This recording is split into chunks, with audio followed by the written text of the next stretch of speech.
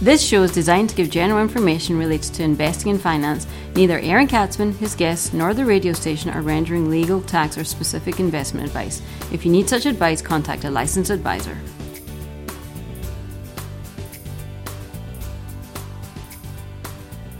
And welcome to the Aaron Katzman Show. I'm your host, Aaron Katzman. We're here to speak to you about your life, your money, and your investments. And as always, we're coming to you from the spiritual and soon-to-be financial capital of the world, Jerusalem, Israel. So everybody's talking about inflation. It's the biggest thing that's out there, right? In the United States right now, inflation is running hot. It's running at around 8.5%, something we haven't seen in over 40 years.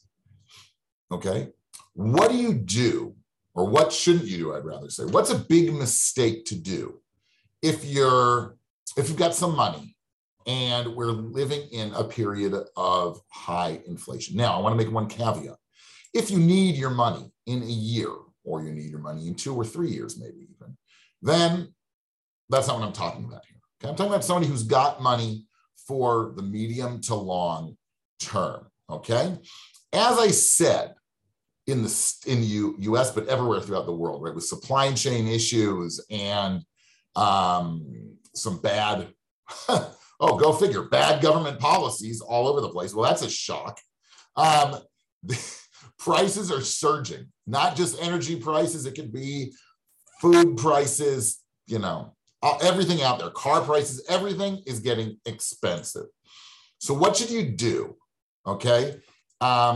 If you've got money, like I said. So the first thing you should do, this is number one, don't put medium and long-term money in the bank. Why is that? Well, because right now, let's say you're getting 0.01% on that deposit, okay?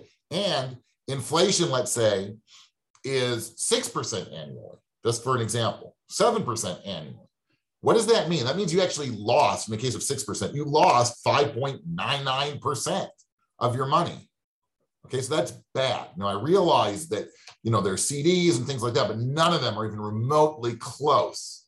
Or bonds, right? You can get a 1-year bond right now, an investment grade bond, let's say at around plus minus 2.25%, 2.5%, let's say annually. That still means you're going to be giving up 3 to 4% of the value of your money. Okay, so what should you do? Now, people are going to say, Katzman, you're a lunatic. I get that all the time anyway. Okay, what you really want to do is do with people like Warren Buffett or Kevin O'Leary say, right? These are professional investors, and he says, I'm not saying you have to do it just like they say, but they say put money in index funds.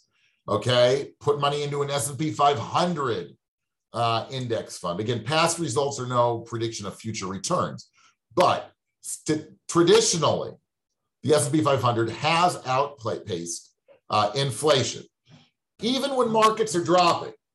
Okay, investors should stay the course and urge the temptation to sell. Recently, and I quote, a JP Morgan analysis found that the 10 best days for the market since 2002, so we're going back 20 years, happened after sharp declines, including the 2008 financial crisis and the 2020 market crash at the start of the pandemic. If you invested $10,000 in the S&P 500 at the beginning of 2002, you would have more than $61,000 at the end of 2021. Okay, drop that down to $56,000 or $57,000 now. If you held all your investments versus $28,000 and change if you missed the market's 10 best days. Okay. Now, again, for your regulators out there, past performance doesn't predict. It is no prediction of future returns. That we got it, right? But if you've got medium to long-term money, keeping your money invested in a bank deposit now when inflation is surging is just a bad idea. Of course, like I said, there are other things that you do need. If it's an emergency fund, if you're buying a house or an apartment in the next, less than 24 or 36 months, you just need that money on hand, right? You can't take the risk that comes with investing in stocks. But if you have more of a medium or longer term horizon, it's almost foolish to keep your money in the bank, especially after the market's already dropped, right? Then your chances of profiting over the longer term certainly increase, right? So again, to recap, if it is that you've got money for the medium or long term and it's sitting in a basically 0% or even in a CD for a year, right? Making 1-2% if you're lucky, right? The deposits are paying 0.01%. And inflation is significantly higher than that. Just keep in mind, you're losing money. And that's something people don't always understand. Well, I made 2.5% of my money. Well, no, you didn't exactly, because when you go to the supermarket and you try to pay with that 2.5%, you are going to still have products in your shopping cart because you're going to run out of money. Okay, so keep that in mind. You've been tuning into the Aaron Katzman Show, where we speak to you about your life, your money, and your investments. Thanks so much for tuning in, and we'll speak to you soon.